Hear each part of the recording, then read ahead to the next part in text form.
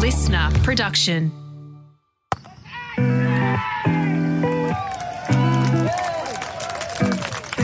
Hello and welcome to Willow Talk for another week. Adam Peacock here with Brad Haddon and Ben Horn from the Daily Telegraph and the News Corp papers around the country. How are we, gents? I'm outstanding. Yes. England have lost, but morally won the game. The 434 run defeat at the hands of India, but they played the better cricket. Yeah, we're not celebrating or anything, Ben, but can you pass me that bottle of Dom Perignon, please? Already drunk mine. Extraordinary, Ben. Yeah, incredible. I mean, this seems to be the point where now a debate is raging in England about whether this has gone too far, and Joe Root's dismissal probably being at the centre of it. But yeah, it's funny sort of sitting back and watching it all unfold. Yeah. You know what was funnier though, Ben? Ashwin, he had to leave the test match for personal reasons, and I hope everything's all right at home. You hate to hear those words in any press conference, players leaving for that. But England, who own the spirit of cricket and the way they want to play under Ben Stokes, didn't allow him to have another player. I know it's in the rules not to, but this England team's changing everything. So I don't understand why they wouldn't have given them another player. Would have been a nice gesture. It would have been a beautiful gesture. It's fair to say later in the show we're going to discuss this test match and the ramifications. The joy that is emanating around this particular room where we're doing this podcast is extraordinary. But, we will have a look back at that thumping win for India in the third test. We'll look ahead to Wednesday's opening T20 international between Australia and New Zealand. We're going to recap Australia's big win in the women's test in Perth. We will have to discuss a certain dismissal on a certain score for a certain co-host of this particular podcast, but she's Benny, not what here. have you done? And we're going to finish with a look at domestic cricket around the country, another Shield round happening at the moment. And you've got the Marsh Cup final coming up this weekend as well. As always, a big thanks to those who have left us a review on Spotify and Apple. 286 ratings on Spotify. We're all about numbers here at Willow Talk. Our target is 300 by the end of summer, which is when the clocks go back. Pretty much. Apple, we're 13 short of 100 ratings. Hope this is not going to be a crap show then. We're on 87. So, yeah, we'll see how we go. A few ratings, a few comments here. Running Brody says, keep it up. Listening to the cricket yarns is fast becoming one of the highlights of my week as a father of a budding keeper. The insights of Hads and Heels is excellent. Great cricket stories and excellent insight. Thanks for making it. No worries, Running Brody. And Brody, maybe? Brody it is. Sorry, Brody. Any tips off the top of your head? More one? Another one here for after the nice comments? Well, as the father of a keeper, his son or daughter must be a good person. Oh, there you go. He's raised a good person. He might be a good person as well, or she as well. Ali Road 7 left a lovely review. We heard from Alistair last week. In a nutshell, he said, by far the best cricket podcast going around. And Shells a Bell says, love the pod, can't believe how many predictions don't come true, but I still have faith. Keep entertaining, lads, and Heels and Ben today as well. We wanted to go back over remember we did our summer predictions, what was going to be the headlines? I think what I said. Well, we basically scrapped it because none of them were any good. I wanted to review what we previewed, and they were that far off the mark, it wasn't worth doing. So anyway, what we will do is have a little look at the T20 series, begins on Wednesday. Very relevant because of a T20 World Cup this year for the men.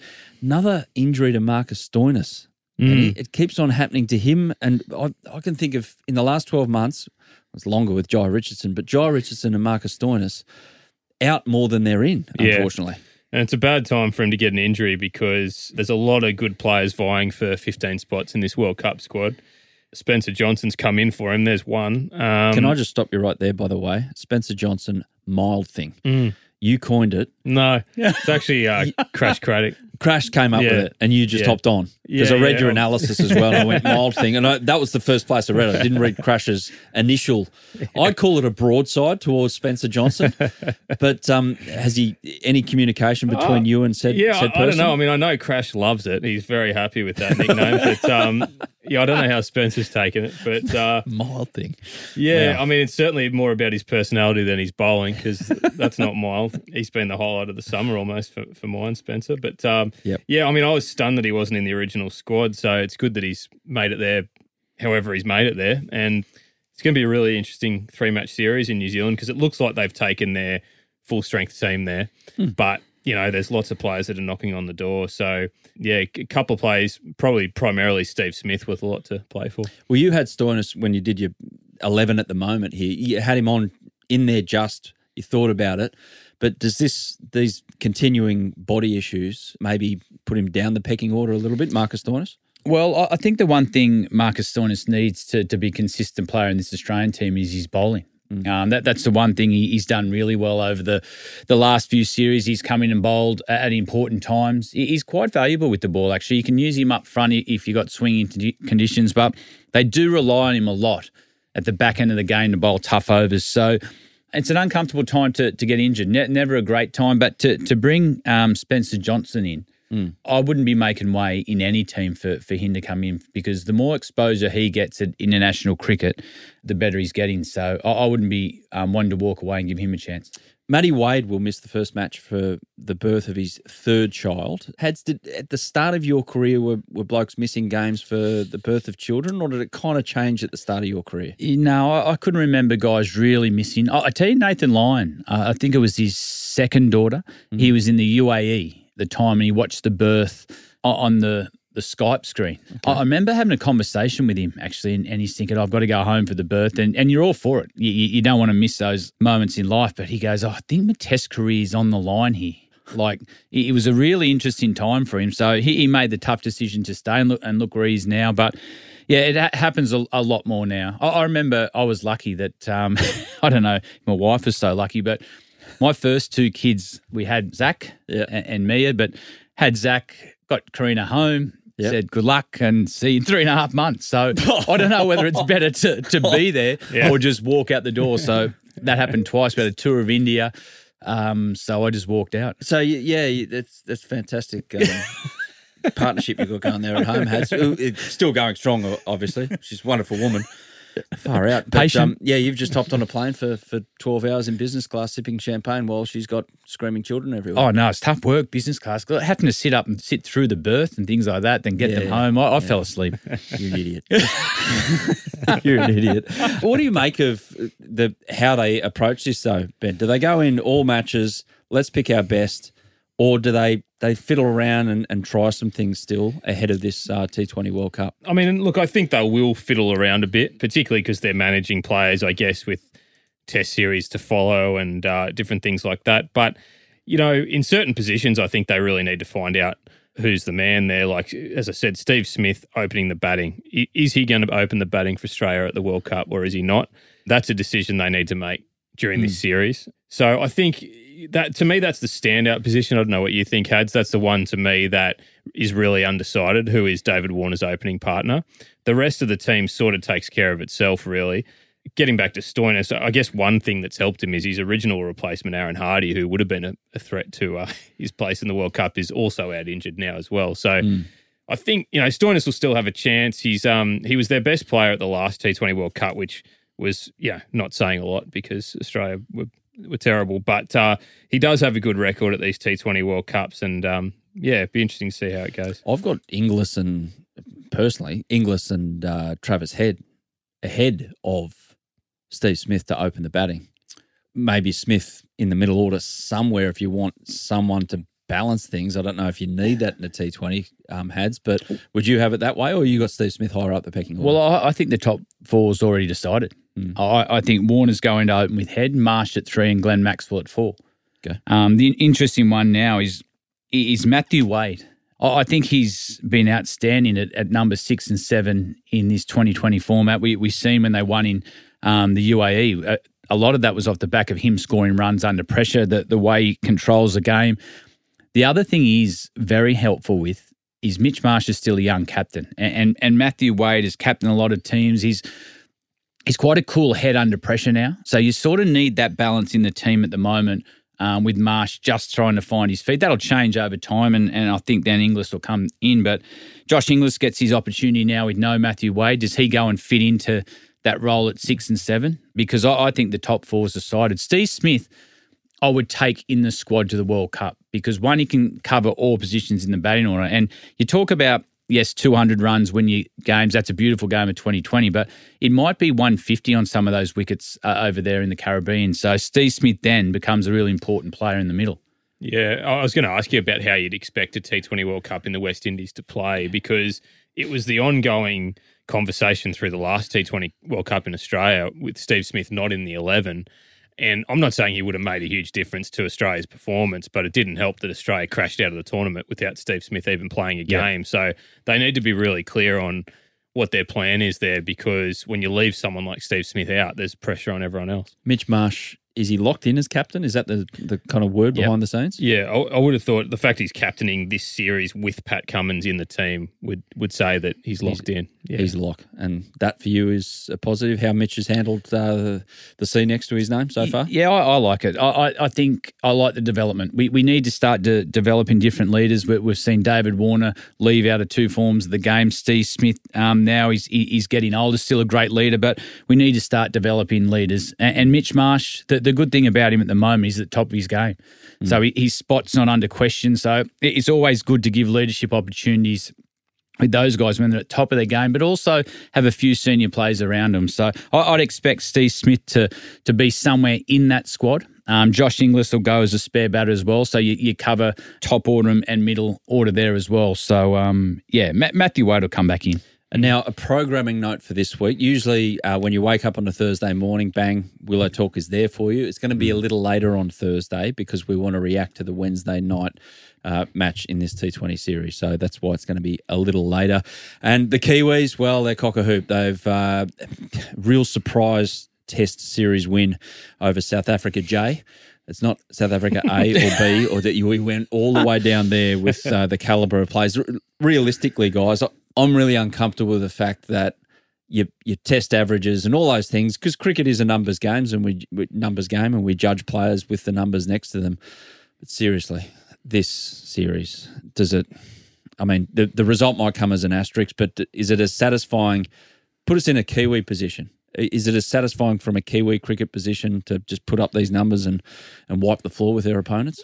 No, although I think they're probably more relieved than satisfied because they got out of jail in the second test. Yeah. But yeah, look, I hope that this series is a real line in the sand for the ICC and whoever's running the game, because something needs to be done to protect these teams like South Africa in particular, but, New Zealand, West Indies, Sri Lanka, all these sides, because we can't have Test cricket just being a three-team competition. If it's Australia, England and India and no one else, it's going to affect Test cricket, obviously, in the long term. So I really think that the game needs to get together this year and work out a way of financially making it viable for these other teams to invest in cricket, in Test cricket, and to I'm not saying it's an easy solution, but to make sure that you don't have these situations arising. Even if there's less Test cricket, make sure it's good Test cricket if it's being played. Yeah, I agree with you there, Benny, but with the ICC, something's got to happen. We haven't got the answers yet, but is one of the answers,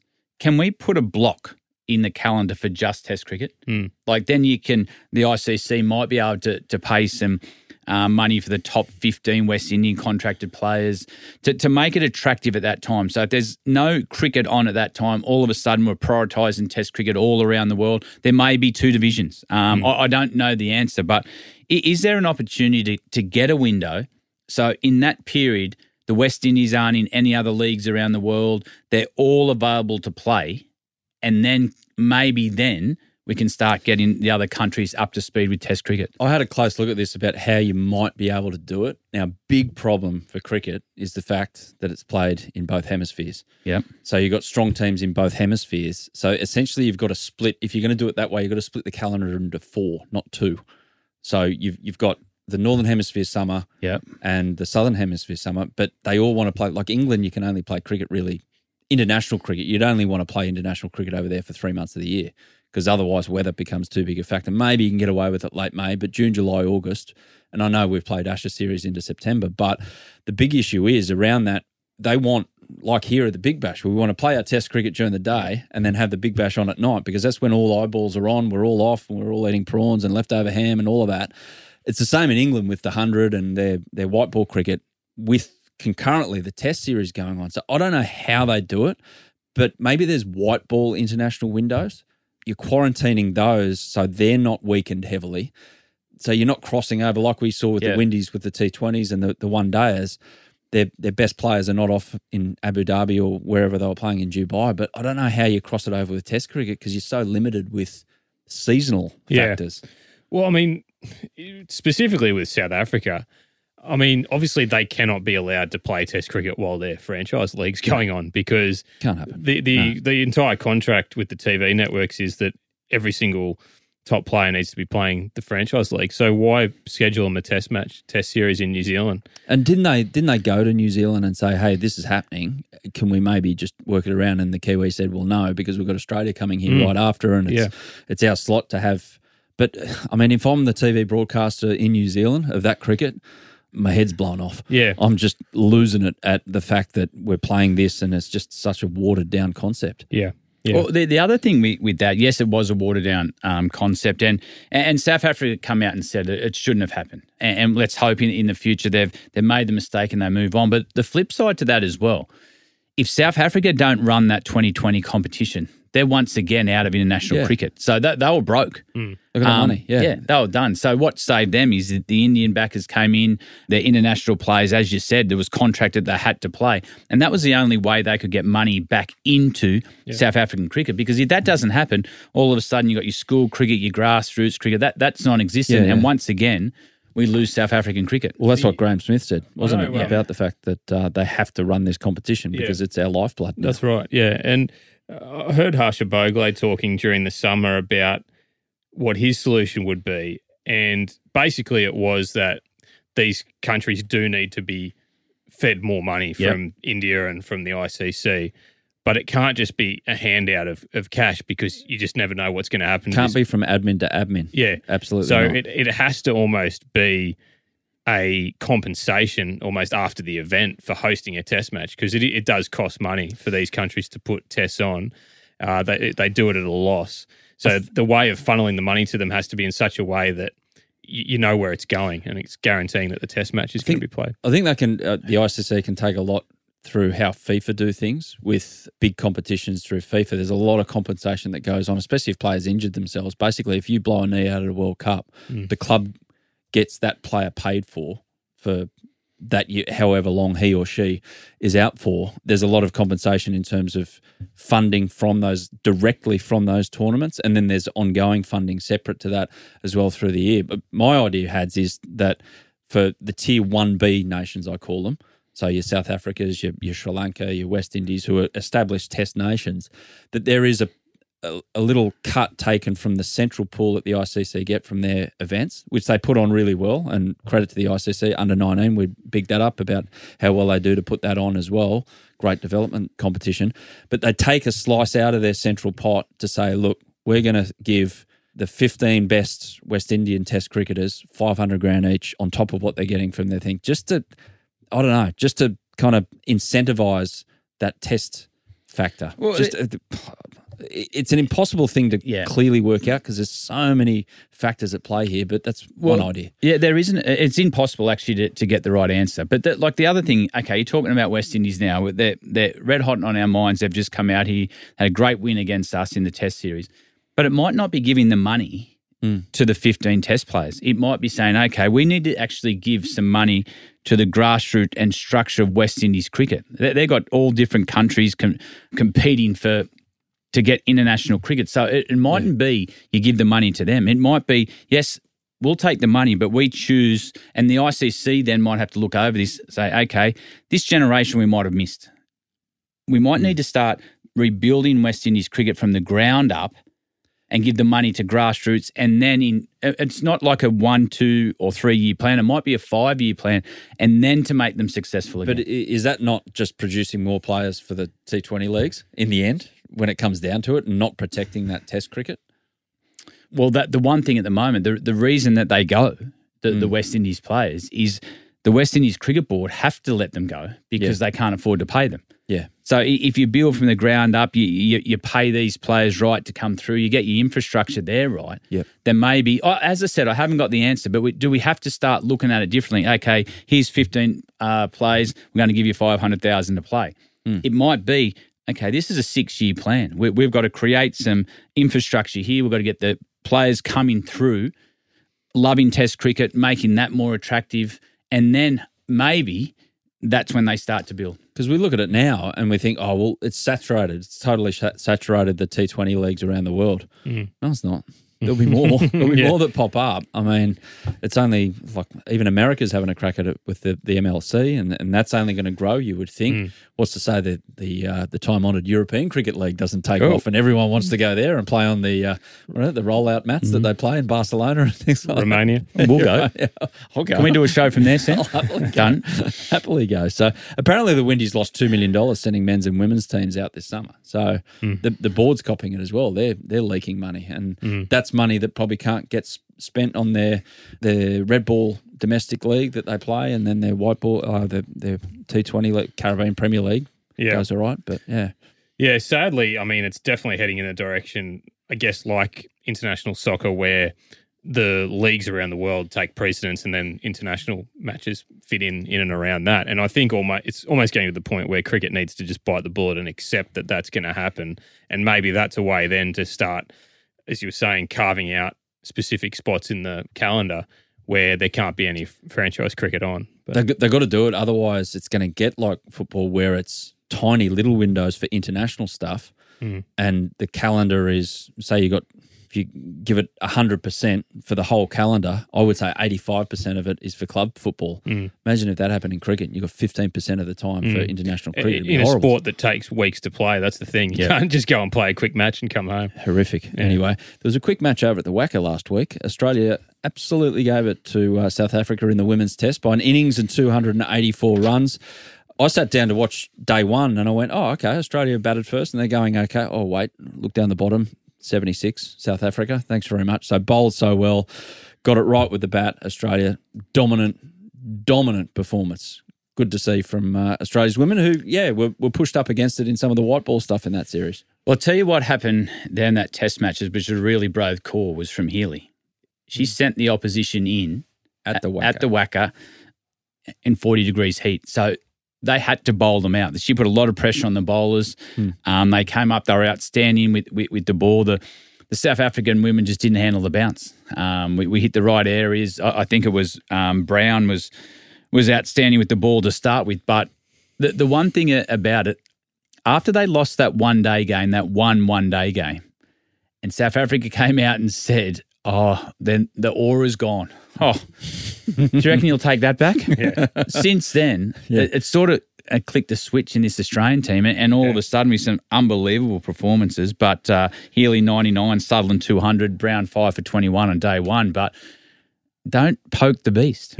They've been the most outstanding sporting team across the globe for the best part of 15 years. Do not poke the beast, and that's a lesson learnt by South Africa. What about James Sutherland? His time in charge of Cricket Australia, it's still bearing fruit because he's obviously had a clear idea about the development pathways for both Will and Annabelle.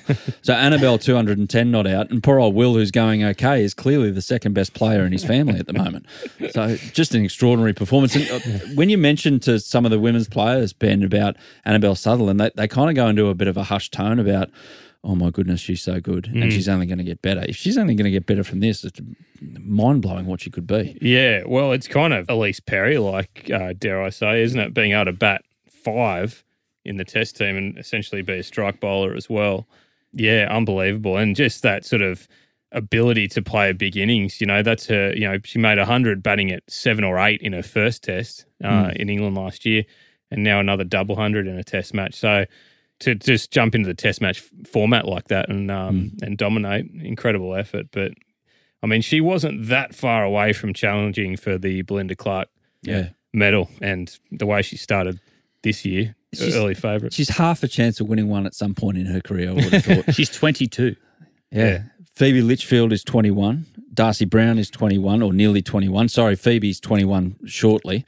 Ash Gardner, Soph Molyneux, only 26. So you're wondering, okay, you got some elder stateswomen of the game still playing, obviously, like El Capitan, or La Capitana, it is actually, the female version of that.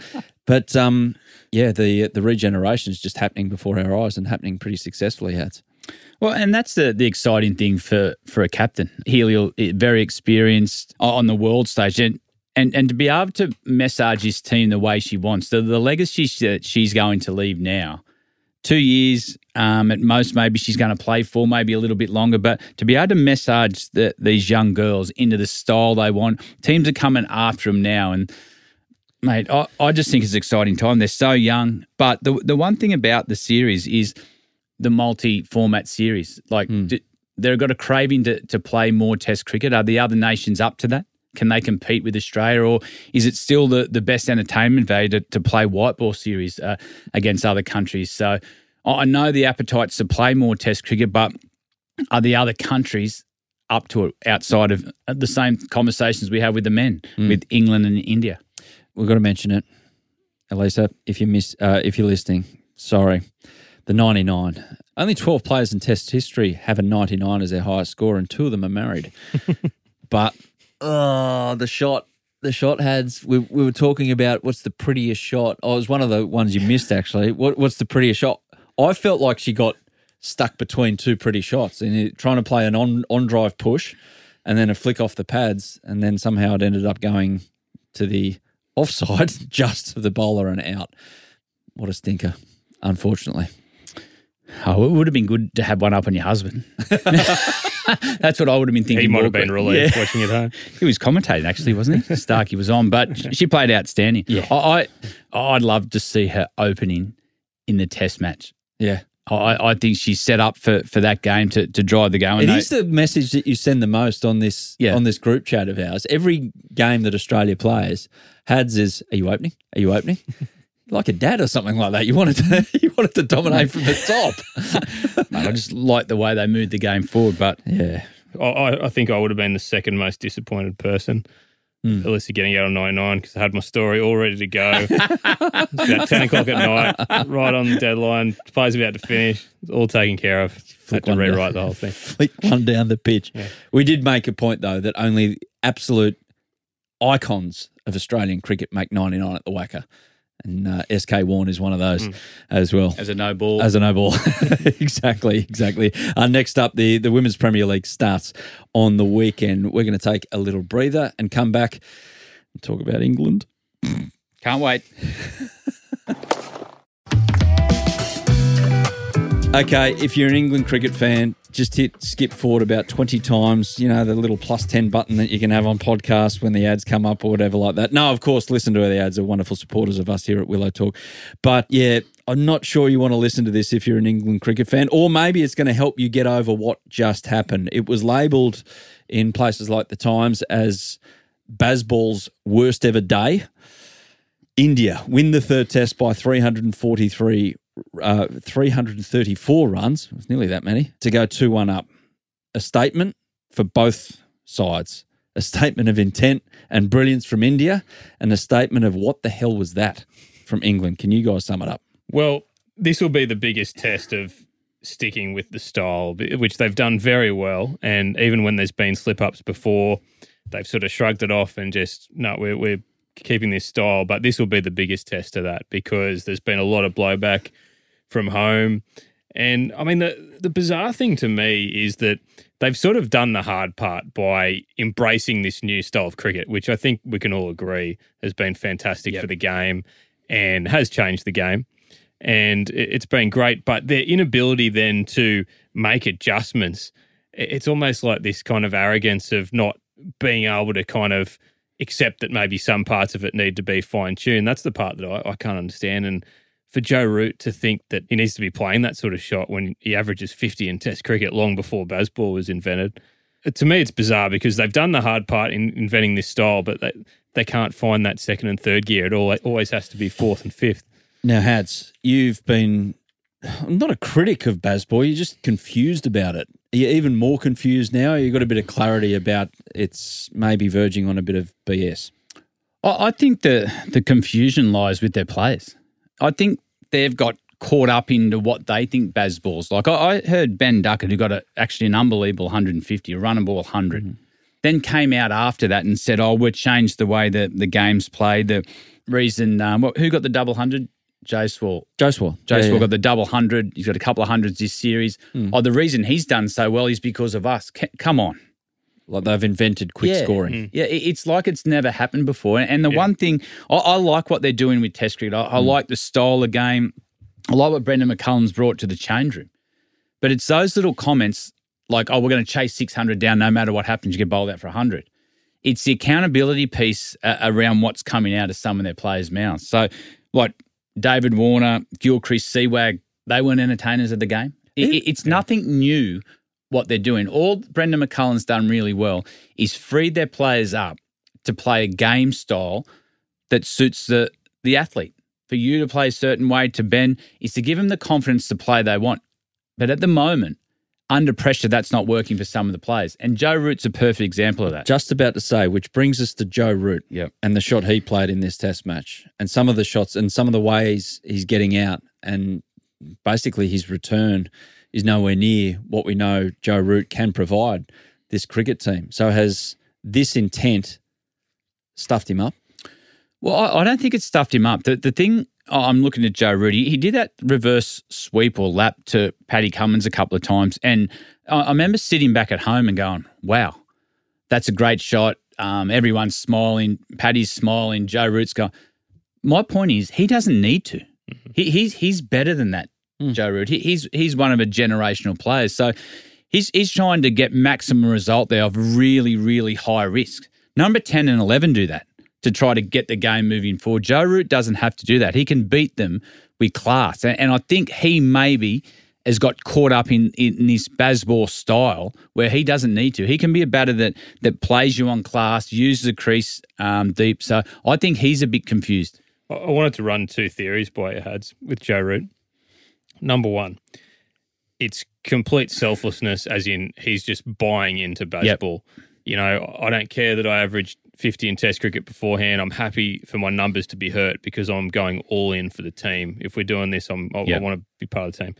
That's theory number one. Theory number two, he was the captain before Ben Stokes and had a really tough time of it. Difficult time for English cricket. He got criticised a lot. Now Stokes has taken over and is a hero. Is there some element in Joe Root going, all right, you want to play this way? Okay, all right, we'll do it. And he's just almost slightly cynically just going, okay, you want me with my record to do this? All right, I'll do it. And I don't know. What do you reckon? Well, I reckon it's a good point because the first point you make is he's buying into everything. He's buying, okay, I'll play that way. I'd lost 16 and won his captaincy record before I think Stokes took over. So, yes, he is doing the team thing. But the thing about the best thing for the team is for Joe Root to bat long periods of time. And it's not all like Ben Stokes doesn't score at 120 strike rate. He gets time to get in, and once he gets in, he's the one player that does have different gears. The guys like Duckett at the top and Crawley, they got one pace. And the thing about what McCullum's done well with them is they're not good enough yet to go different gears. Joe Root is. So I just think he needs to sit back and say, okay, yes, I'm all in with this, but the best way I can contribute to the team is to score big hundreds. And at the moment, he's probably not getting the runs that we expect from Joe Root. Well, he didn't get the runs that we were fearful of in the Ashes. In this series, he's averaging 12.83. Now, overall, the numbers on Bazball pre and post, Joe Root's average has gone up by nearly 1 run from 49 to 50 pre and post Bazball. The much faster strike rate, 54 to 73, has a better 50 to 100 conversion rate. But the point is, I think the point you're trying to make is, Hads, he can sing like Adele, but he's trying to sing like James Hetfield. What's the point? Just sing like Adele. And yeah, you can do it maybe, but you made your name doing it a certain way. Just keep doing that because you're one of the best to ever play the game that way. Well, the one thing Joe Root has in his favour, Joe Root is one of the players that can play at different gears. So he's smart enough to say, okay, there's a Bazball component now. I've got to take the game on, and we need to drive the game a bit here because we want more time to bowl the opposition out. So, okay, then play that style. But there's also that time where you go, okay, I've got to take 2 steps back. I've got to get through this situation. I can still hit 4s and take the spinners on down the ground, but I'm going to take that really, really high-risk, low percentage shot out of my game till I really need it to go forward. So I just think he's selling himself short. I just think he's a much better player than what we're seeing at the moment. It'll be a remarkable turnaround if they come back, and I'm not putting it past them because they've got so many match winners in their lineup, England, and maybe they might get a couple of DRS verdicts go their way. Ben Stokes wants the umpire's call gone after a few, I'd call them shaky ones in this Test match. Is that ever going to happen? Well, I mean, he's certainly not the only one who thinks you that. had it. And no, I'm with Ben Stokes. Yeah. Wow. I picked that quote out, producer Sam. Brad Haddon, I'm with Ben Stokes. Anyway, sorry, carry on. Yeah, well, I agree too. I mean, we saw one in the summer where I think it was Travis Head, and he went on to make 100. It was probably the difference in the first Test. Yeah, he survived on umpire's call, and it is just a confusing thing to basically have this kind of twilight zone where you're out, but you're actually not out, sort of thing. I mean, it's just confusing, and I think it would simplify it for everyone if they just backed in the technology. You either want to use it or you don't. If you hit the stumps, you hit the stumps. Yeah, if you don't hit the stumps, you're not out. Well, It makes the job a lot easier. And there's so much pressure on the umpires with all the cameras available. It takes so much pressure off them as well. And because it affects their umpiring, doesn't it? Because if they're looking at something's marginal, they've got things in their minds like how many reviews and things like that. And it does, I reckon it does impact 100%. On their decision making. It is getting better, that technology. I saw a later version of it, and maybe the ICC and things like this are using it, but at the tennis recently, because they now just got rid of lines judges totally. Amazing. And their technology has got so much better and it's improving all the time. There's one of the tournaments in Japan, they've actually got this super, super, super slow-mo where you can actually see the compression of the ball when it's hitting the court. So you've got all this technology improving. I think as it improves, like you say, surely you can pick to the half millimetre where that ball is going to track and hit. I never thought I'd get this forum, but just on the tennis, like when I was watching that, do you think it's taken something away from the game that you don't have players losing their, at umpires? Definitely. Like, I mean, to me, that was just a huge part of the theatre of the game. Yeah, absolutely. I think it's sad that it's gone in a way just for that reason. The funniest is when you see the player want to blow up and then realise, I've got no one to blow up to here. I'll just pick out the usual punching bag, the ones in my own player's box. So anyway, just a real quick one. I saw on the High Performance podcast, Stuart Broad was quoted as saying about how positive they have to be with their language, especially to start the day, England, around Brendan McCullum and everything. He wants this radiance of positivity always around the squad. Like even if you're feeling like crap when you wake up, which I'd imagine Hadji can do after a long day, and then you get up the next day and you just feel like absolute garbage, you have to find something positive in your language. Like, I just had the best coffee, guys. It was so good. So everyone is emanating this just rays of light at the start of the day. You have to be positive. That's what you no negative talk, because it brings the whole room down.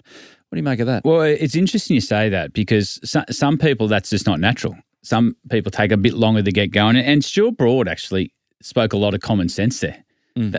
This is twice. Hang on a minute. Starting to get dizzy. Well, he spoke. Can we get a medic? he actually, oh gosh, I'm lost for words. But he actually said at the start he struggled with it. There'd be times he'd bowl 30 overs in the day. Takes a while to get going, and you got to be positive. And he said, "Oh gosh, what am I going to say? Oh, this coffee this morning is really, really nice." Just like it's a bit like Joe Root's batting, saying, "Okay, no, I'll buy into it. I'll buy into what you're doing, and I'm wholehearted in." So to me, that's a bit fake, and it's a bit the same as Joe Root's batting. It's so yes, you want to be positive, but there's also times in that just to say, just give me a moment. But yeah. Isn't it easy to say if you are feeling like crap, just don't say anything, as opposed to trying to basically lie to yourself that everything or something is great. If you're feeling like crap, just keep it within. The one part of Bazball that I really don't like is what you were raising before. And obviously, maybe when you're in that mindset of trying to be so positive, they just can't break themselves out of it. So it's all part of the act. But I don't like the arrogance of it when they're making public comments. Yep.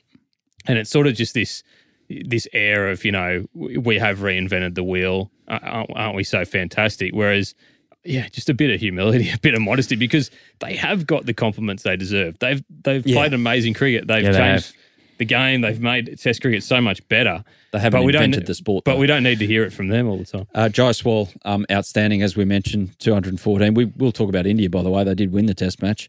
Jadeja, who's one of my favourite cricketers because he's he'd be a nightmare to face over there. Did you ever face him over there? Yeah, not for long. Yeah.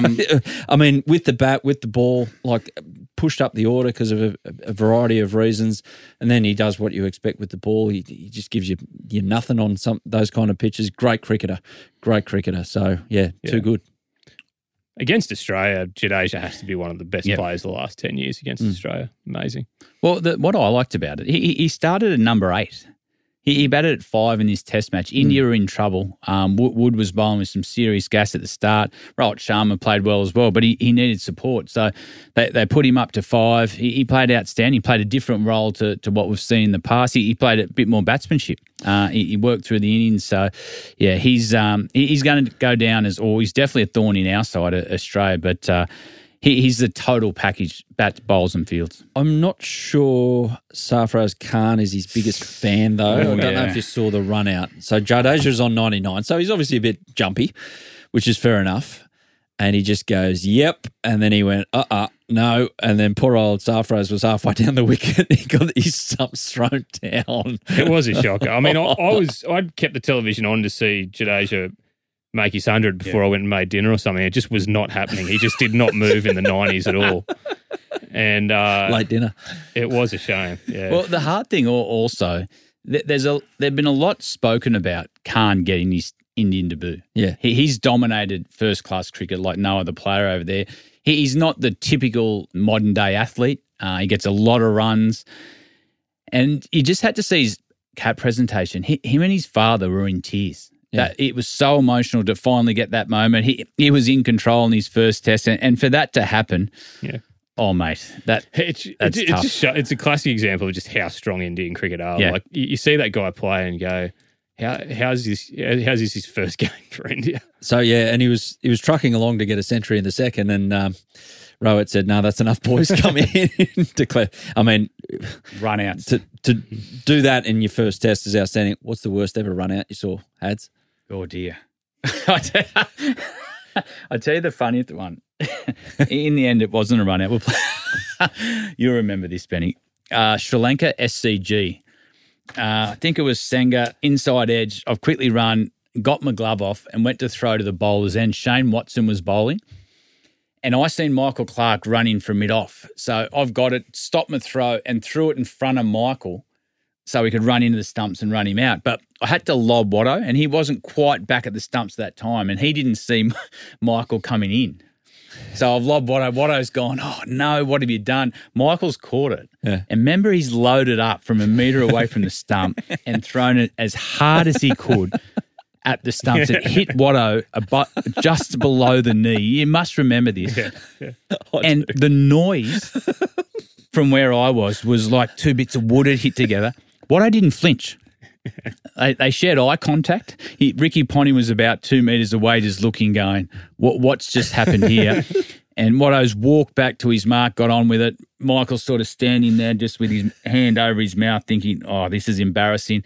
There was no interaction, but the noise on Watto's shin was amazing. It was not out because he didn't hit the stumps. It hit Watto's leg, but the way he handled it.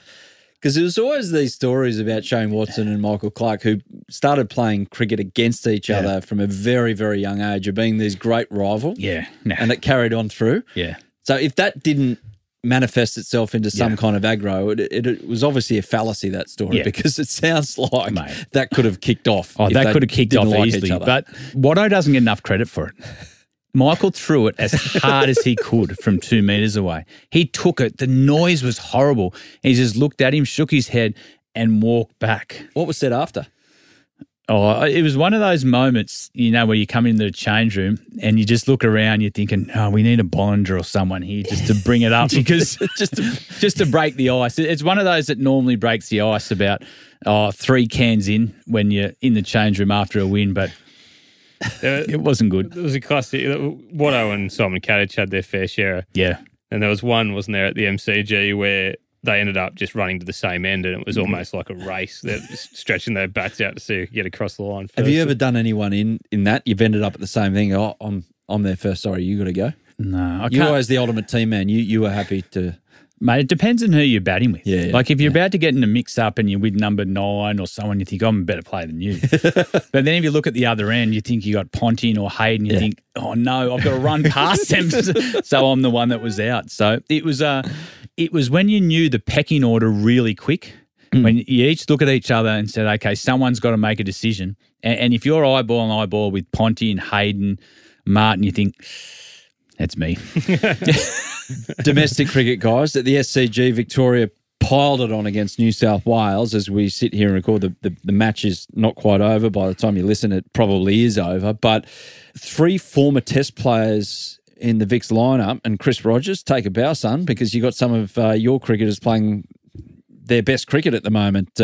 Nick Maddinson, Will Pucovski, Peter Handscomb. Which century stands out for you there? Not to diminish the other 2 that we don't choose, but which one in particular kind of widens your eyes a little? Oh, look, definitely Will Pucovski's just from the overall story. I think Nick Maddinson was probably the best to watch, but I think Will Pucovski, that's his first Shield 100 in 3 years. Wow. He's obviously had extended breaks, whether it be for concussion and also mental health. He actually missed the previous Shield game with delayed concussion symptoms from a second 11 game he'd played. So to me, that was a significant innings from Will Pucovski. And, it's a nice way. Sorry, there's still a couple more games to go in the season, but it does put a nice end to what seems to have been a very good season for him. Not with the bat until this point, but just for him with what he's been through to be able to get through a whole season. His confidence is up. His belief is up that he can get back and play for Australia again. So to me, that was a big knock. Yeah, I like that Will's came back. He's had a lot of adversity this season, whether it's been batting at the top of the order with some of the wickets, with concussion or mental health. There's a lot going on in Will's world. So to be able to get out there and score 100 at number 3, but I like Nick Maddison's. Okay, mate, since he's gone down from New South Wales to Victoria, he's averaged 50 in first-class cricket. Hit the second ball of the game for 6. Just popped it in the stand off Jackson Burden. And the way he set up the game, it looked a pretty flat wicket out there. So he set the game up and allowed Will and Peter Handscomb, the spinning specialist, he loves playing at the SCG, just to bat in their normal tempo. But it was Nick Maddison's 100 and his record for Victoria since he's gone down there. You got them as favourites for the Shield?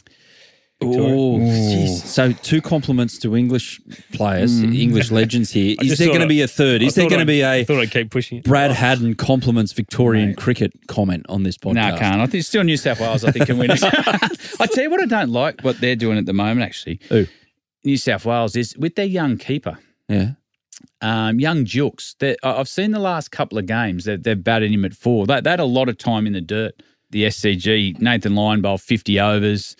He's got to keep, and his number 1 job as a keeper is to take all your chances. And, I've seen Moses batting behind him. You've got Jack Edwards and young Davies batting at 5, 6 and 7, which, okay, they're going okay there. But for the development of the game and where you the game style you want to play with New South Wales and to get these guys picked, well, I don't see Ollie Davies pushing his case at number 6 and 7. Get up at number 4. Move your keeper back to 7. It just looks like, to me, a few of the players are hiding away from taking some responsibility with the newer ball. Not great for Chris Tremaine, although I'm going to say this drop that had us all a little surprised when we saw it. The sun was a factor. I'm not sure if that's an excuse. Okay. It was an absolute dolly. Okay, it was a dolly. But he did get up and he went, I lost it. Is that an excuse? And he had sunglasses and his hat on. There's two components to that. Yeah. One, watch your fast bowler doing it mid-wicket. I'm old school. He should be down at fine leg. You should have one of your batters there. But yeah, it was a comical one, mate. I tell you the funniest one I've seen. Yeah, go. And this was at Hove playing in an Ashes series. I know if you were maybe 2009. Ricky Ponting. Well, so we're playing the tour game there at Sussex, and punter had hot spots in his hand, so he taped it right up for the tour game. And the balls are sort of like beating him, got high on the splice, gone to punter at mid-wicket. He's gone to catch it, and the ball's popped out. and it was like you just underarmed to him. And we've all looked, and the first thing everyone did, head straight down. and I can't remember who was at slip. They said, what's punter doing? I said, I'm not looking. Because no one, and he's just grabbed the tape. And because I never seen him drop any catches. And no matter if you're out in a tour game, you're at training, you're just playing catches in the team room, mate, he caught everything. He's so competitive. When the ball, first and foremost, we were in shock. Then the shock was, how do we react? Because we can't laugh. Because if we laugh at punter, we're all in trouble here. So he wouldn't see the funny side of it? Well, he did eventually. Yeah. And I'm not sure who broke the sort of looked at him and there's a chuckle. Then it went all around the field and he's seen the funny side of it later. But you didn't want to be the first one to break. I've never seen one drop that easy. Mark Waugh, actually. Another one. Mark Waugh. Mark Waugh, just before his last year of Shield cricket. And Mark Waugh was the same. He was probably arguably the best fielder we've ever seen. At mid-wicket, they've just lobbed a nice little catch to him down. And I knew Mark well enough. I just remember walking past. He goes, how did I drop that? I said, mate, you've got to retire. So it was, It's the funnier when you see, Chris Tremaines was, it got caught in the light, but it's when you see the true greats of the game, the reaction of everyone else. How do we react here? I bet. So no one rolled out a nice one, Phil Tufnell or something like that? Or is it? You've got to pick your mark. And you've got to be sure of your spot in the team as well. Yeah. If you're new to the team, you're not saying jack shit, are you? Well, you've got to be careful that the next training session, Ricky doesn't say, all right, let's come and do some catches and fielding with me. And back to the domestic stuff. In Adelaide, Queensland beat South Australia by 7 wickets. Don't know what was going on with that Adelaide Oval deck, but, South Australia, their first innings, there was more ducks than a Chinatown window. It was 3 for none to start the game. Alex Carey came in and steadied things somewhat, and he had a good match with the bat, Alex, which was good to see, 49 and 90. Jake Fraser, though, duck and one, not exactly backing up his exciting end to the summer with the Australian white ball stuff. Marnus, 38 and 45 in his first match. He's still looking for that form, but good win for Queensland in Hobart. Caleb Jewell, a monster 227 all-rounder. Bo Webster, who's had great 24 months, big Bo, 100. That match, as we sit here right now, still going. Aaron Hardy, though, as we mentioned earlier, Ben picked up a calf injury, so he couldn't bowl, which is a bit of a shame for Aaron. They got the Marsh Cup final this weekend in Sydney against New South Wales. Yeah, it's a real shame. I think Aaron Hardy's had a great summer, and I think he's the person to watch in all three formats for Australia as next man on the scene. But that would have been a great opportunity for him in New Zealand in the T20s because with Stoinis out, genuine opportunity. But, be interesting one-day cup final. It's a shame it's not at the SCG or at least North Sydney Oval. Well, so they've lost it for footy, have they? Yeah, they can't play at the SCG. And I think Cricket Australia's chosen Cricket Central over, which is New South Wales training base out at Silverwater. Yep. They've chosen that over North Sydney Oval, which surprises me. But it surprised me. You won't be able to get a crowd in there. Yeah. The other thing was interesting now, the Shield games. Yeah, you spoke about Marnus 38 and 45. It was his first time with leadership. Yeah. They were behind the game a bit. He had to rally his troops. We spoke earlier about Mitch Marsh having opportunities. I like that they're giving Marnus an opportunity now. Paddy's openly said he's not going to captain for the rest of his career. And you need guys like Marnus when opportunities do arise. And this is the perfect opportunity. Give them a taste of captaincy. So I like what Queensland did there. Yeah. In the Women's National League as well, there's a final this weekend. On Saturday at Blundstone in Hobart, Tassie will play Queensland. Jess Jonathan, she vented her frustration being left out of the test team on WA. She took 4 for 6 from 5 overs and 29 not out. Thanks very much. Get that up your selectors, says Jess. But, it's hard to break into that side at the moment, given what they did against South Africa. That's us for Willow Talk for this edition. Ben Horn, thank you very much. Look forward to reading your stuff. Got any exposés planned this week or anything? Not yet. Not yet. What about a headline, Brad Haddon compliments England? Full stop. Twice. Full stop. It's certainly a shock headline. I tell you what the headline will be is I've got to go spend 3 hours on the couch now talking about that. I actually can't believe that came out of my mouth. Have a good one, everyone. I'll catch you later in the week for more Willow Talk.